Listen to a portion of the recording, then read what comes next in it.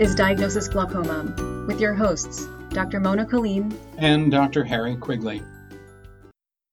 Very good. Well, this is Dr. Harry Quigley doing a podcast on Diagnosis Glaucoma, and we have a very special guest on our program today, Dr. Osama Saidi. Osama, can you tell your listeners a bit about yourself? Sure, and thanks so much for having me on the podcast, Harry. I grew up in Houston, Texas. I completed med school and residency at the University of Texas Southwestern, where I had a very strong clinical residency, and then had the pleasure of doing my fellowship with you and the faculty at Wilmer more than 10 years ago now. And that was really a formative experience in terms of really going my mind onto the interesting questions in glaucoma and really inspiring me to be a clinician scientist. I've now been at the University of Maryland for the last 10 years, currently a professor as well as vice chair and director of clinical research. And my work focuses on the role of blood flow and autoregulation of blood flow and its role in glaucoma, biomarkers of glaucoma, and ultimately, hopefully, new treatments for glaucoma. Normally, I think when our audience, who are, of course, are mostly lay persons, think about blood flow, I think they think of, like an artery or the aorta or, some big pulsing red fire hose. What kind of blood flow actually are we talking about that's relevant for what happens to kill nerve cells in glaucoma? In glaucoma, we're more interested in the smallest possible vessels. So we're really looking at capillary flow, particularly in the optic nerve head, but also in the associated structures, the retina and choroid capillaris. And so, the pulsating arteries and veins, I think, are obviously important and relevant in terms of looking at systemic blood pressure. But in this case, what we're looking at, which we think will give us the most information about glaucoma in the long term and in the future, are those smallest vessels, those capillaries that are really on the order of about 10 microns or less. And why are those important in glaucoma? What would happen to them to make nerve cells die and people lose vision? So there's plenty of evidence really to show that impaired blood flow, particularly the optic nerve head, is in itself a risk factor to glaucoma. And there's really a couple of reasons for that. So one is the eye is sort of a unique place where you've got the eye pressure pushing back and the blood pressure pushing forward. So the balance between blood pressure and eye pressure is theorized to be really important in the development of glaucoma. And as you're well aware, in the Baltimore Eye Disease Survey more than 30 years ago now, it was shown that people with the lowest category of blood pressure had a 6 times higher risk of glaucoma than the norm. So we've known that there's a risk of glaucoma based on poor perfusion of the optic nerve head. And since then, there's been a number of different studies that have substantiated that, right? And so there's been observations as early as 40 or 50 years ago showing that when you inject dye into the veins, you end up seeing defects in fluorescein angiography around the optic nerve head. And then since then, there have been a number of devices that have also proved that as well, and it's been shown in animal models as well. So we have an idea that there's this impaired blood flow, likely an impairment of the regulation of blood flow in the eye that is then associated with glaucoma. And what that does is that gives us a window, or it really gives us an opportunity to investigate another risk factor for the disease. So we know eye pressure is extremely important, but are there other things that may be related to glaucoma? And it's not, it's not to say that it's either eye pressure or blood flow. I think the autoregulation piece really puts that together. So if an eye doctor looking at a patient could actually see or measure this capillary blood flow you're talking about, they might be able to either tell how bad the glaucoma is now or predict how it was going to happen in the future. Is that kind of the point? Exactly correct. Right. So the point is essentially that if we're able to look at this capillary level blood flow, will that tell us who is at higher risk for getting worse faster? The question that patients often have for us is, doctor, am I going to go blind? And of course, I tell them, it's unlikely you're going to go blind if you're in the early stages of disease and you're under treatment, although it's a possibility. So what is going to tell us who is at highest risk? Who do I need to be most aggressive with? And what can I tell my patients? So I think the blood flow information could be really important as it develops. So would an eye doctor with really sharp eyes be able to see these capillaries, or what methods have been tried in terms of being able to see either the blood vessels themselves, or actually, I think you're going to tell us that the flow is more important?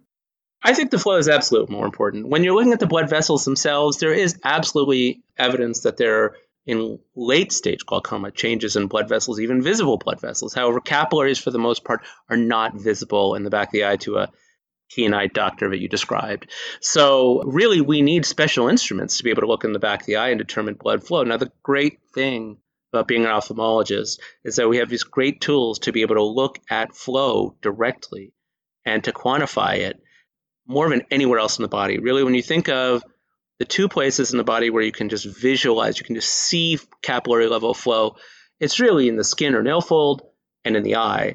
And so there's been a long history of methods that we can use to look at blood flow in the eye.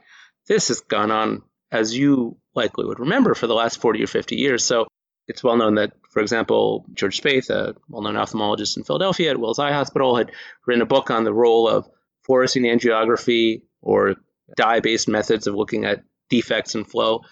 But that really tells you about the end result of impaired blood flow or impaired autoregulation. Since then, we've really developed very sensitive methods to be able to look at capillary level flow. This started with ultrasound methods in the larger vessels, went on to what we call laser Doppler, so that's sort of Doppler with a laser. And more recently, now there's been laser Doppler, and my own lab has looked at techniques using both labeled erythrocytes, so labeled blood cells, as well as using a novel technique called adaptive optics, which allows us to look at single cell flow as well. So if we look at the methods that existed up until now, they really were looking at more gross, non-quantifiable flow methods, or they were looking at bigger blood vessels. After all, I think that's what the back of the eye laser Doppler color kinds of techniques did. There's one called OCT angiography, OCTA. Do you think that measures blood flow, or is that not really the promise of what it originally said it might do? So OCT angiography is a really interesting technique developed by David Huang, who's currently at the KCI Institute in Oregon. It is, initially there were a number of reports that came out that said not only can this map out blood flow, but can also measure blood flow values. Now, what we've learned since then is it's actually a little more complicated than that, probably a lot more complicated than that. OCT angiography is able to map out individual capillaries really well. And I think that gives us an important tool. I think that's very interesting and useful. I personally think that, and I think the evidence backs up, that the flow is probably an earlier sign and will probably be more important. But OCT angiography in its current form, its commercially available form, is not able to really determine flow. There are, however, interesting innovations within OCT angiography as a discipline that may allow that to happen in the future. And so I think that those are potentially exciting, but we're not there yet. And ultimately, OCTA, again, is really good at mapping out those vessels and seeing, is there a defect here, is there a defect there? And that may serve as an adjunct in certain cases. But I absolutely agree. I think that the money is going to be in flow. The benefit of OCT angiography is that it is sort of widely available, is that it's been added on to a lot of our existing diagnostic methodologies. But the downside is that it has not been a very efficient way to try to measure blood flow. Well, we were talking about the optic nerve head, and if the damage is happening in the optic nerve head, how easy or difficult is it to see what's going on in blood flow within the optic nerve head as opposed to the retina, which is more easily seen? It's an extremely good point, right? So we're able to look in the back of the eye, and the retina is the most obvious and the most visible area. That's where we have the most information from our regular OCT, looking at various retinal thicknesses or nerve fibrillar thicknesses, as it were. Around the optic nerve, you can look at certain blood vessels that are adjacent to it, or even look at some blood vessels in areas of atrophy around the nerve, which a lot of groups in Asia have been looking at. But the optic nerve itself, you're absolutely right, because it's myelinated, because it's not in the same axis, in the z-axis as opposed to the xy-axis, difficult to image. There have been investigations looking at optic nerve head blood flow using a laser speckle device, and there's some evidence that it might be able to penetrate a little further, although that is also challenging. I think the blood vessels in the area of interest are actually surrounded by a bunch of connective tissue, which is pretty opaque to light. And I think that probably gives laser speckle and the other methods a real pain in the tail for trying to figure out how to do the measurement. You've been doing some really cool stuff, and you already mentioned it, about labeling blood cells. How do you do that, and what would the method tell us? Absolutely. I was fortunate when I joined the University of Maryland to work under Bob Flower, who actually worked at Wilmer many years ago and developed ICG angiography, or helped popularize it in the eye. And so he had developed a technique whereby, mainly in animals, he was encapsulating the same dye. So this is a dye that is often used in clinic, where we're injecting in the veins and looking at the pattern of filling in the eye, and is used for a number of things, most commonly sort of retinal disease or retinochoroidal disease. And so in this case, the idea was, what if we can encapsulate the fluorescent dye into a red blood cell? And in fact, all we needed to do was draw 2 tubes of blood from a patient and then really just re-inject about, the equivalent of, let's say, a half a teaspoon back into the circulation, and you can actually see individual cells moving in the eye. What that allows you to do is not only look at retinal flow, it also allows some visualization of choroidal flow. And, what I think has been the most interesting thing, or a most interesting thing that we've looked at, is in fact that while we conceive of blood flow as a constant motion, a pulsatile motion that's constantly moving one direction, in reality, it's much more complex. And in fact, there are numerous examples that we found where cells are sort of starting and stopping within the capillary circulation. So that is allowing us to look at blood flow in the retina, in the choroid, around the optic nerve, and then look at those blood vessels which are adjacent to the optic nerve head, and looking at the effect of eye pressure on those blood vessels, really helping us understand autoregulation of flow in the eye itself. And the interesting thing to me has been that the ultimate goal would be to find out about the nutrition of the tissue, because after all, the blood flow is how much blood's moving. And we assume that that gives good nourishment to the nerve cells that it's going through. But we'd really love to be able to measure some factor which tells you that the nerve cells are getting energy. They're getting stuff that feeds their energy, mitochondria, that sort of stuff. That's kind of even further beyond into the future, do you think? I think so. I think, I personally think both have an important role. I think that actually understanding tissue perfusion is important and autoregulation is important, because I think there's something to the balance between eye pressure and blood pressure. And then I absolutely think that early marker for glaucoma could be some sort of metabolic marker, almost like a PET scan for the eye. So is that oxygenation, oximetry? There have been various attempts at that. Is that some sort of mitochondrial marker? And I think that's very exciting. I think that's certainly very exciting. Is the next thing going to be some sort of oximetry with visible light OCT? Is it going to be, the next form of hyperspectral imaging? I think we're at a very exciting time, we're going to see these diagnostics develop. Well, the term that you've used a couple of times now is autoregulation. Why don't you tell our audience what that means and why it's important? So everywhere in the body, there is some maintenance of blood flow to the tissues to ensure that the tissues are well perfused. This is particularly important in the brain, right? So you can imagine if there are intrinsic mechanisms such that we can regulate oxygenation, oxygen delivery to the eye. So, for example, what we've seen is when you deliver oxygen to a patient, if you just put them on a non-rebreather, you see marked changes in blood flow, both in terms of velocity as well as flow in the smallest vessels in the eye. That's in a control in a normal person. In an individual with glaucoma, what we see is that this is relatively impaired. And this is also something that you can measure in terms of response to eye pressure as well. And this is where I think it's most relevant, right? So if you end up having high eye pressure, how do you maintain a certain level of blood flow? And are glaucoma patients a little more susceptible? So there is some range in which you can maintain a certain level of blood flow, a certain range of eye pressure. And at some point, the eye pressure gets so high that it overcomes this regulation that is intrinsic to the eye. That is to say that you have mechanisms in your body that can maintain what we would say is homeostasis, and you can overcome that at these extremes, either high eye pressure or low blood pressure. What we're finding, and what's substantiated by other literature as well, is that our glaucoma patients, at least in cross-sectional studies, have impaired autoregulation. That's to say that you're able to more easily overcome this thermostat, if you will, in the glaucoma patient. So there's some additional susceptibility to it. Yeah, I think it's a general concept that we're all getting used to now in disorders or diseases, that the disease is not necessarily that somebody at baseline is worse than everybody else, but that they can't tolerate adversity. That, if I can come back against 1,000 cuts and still not bleed to death, then I'm the one that's going to survive.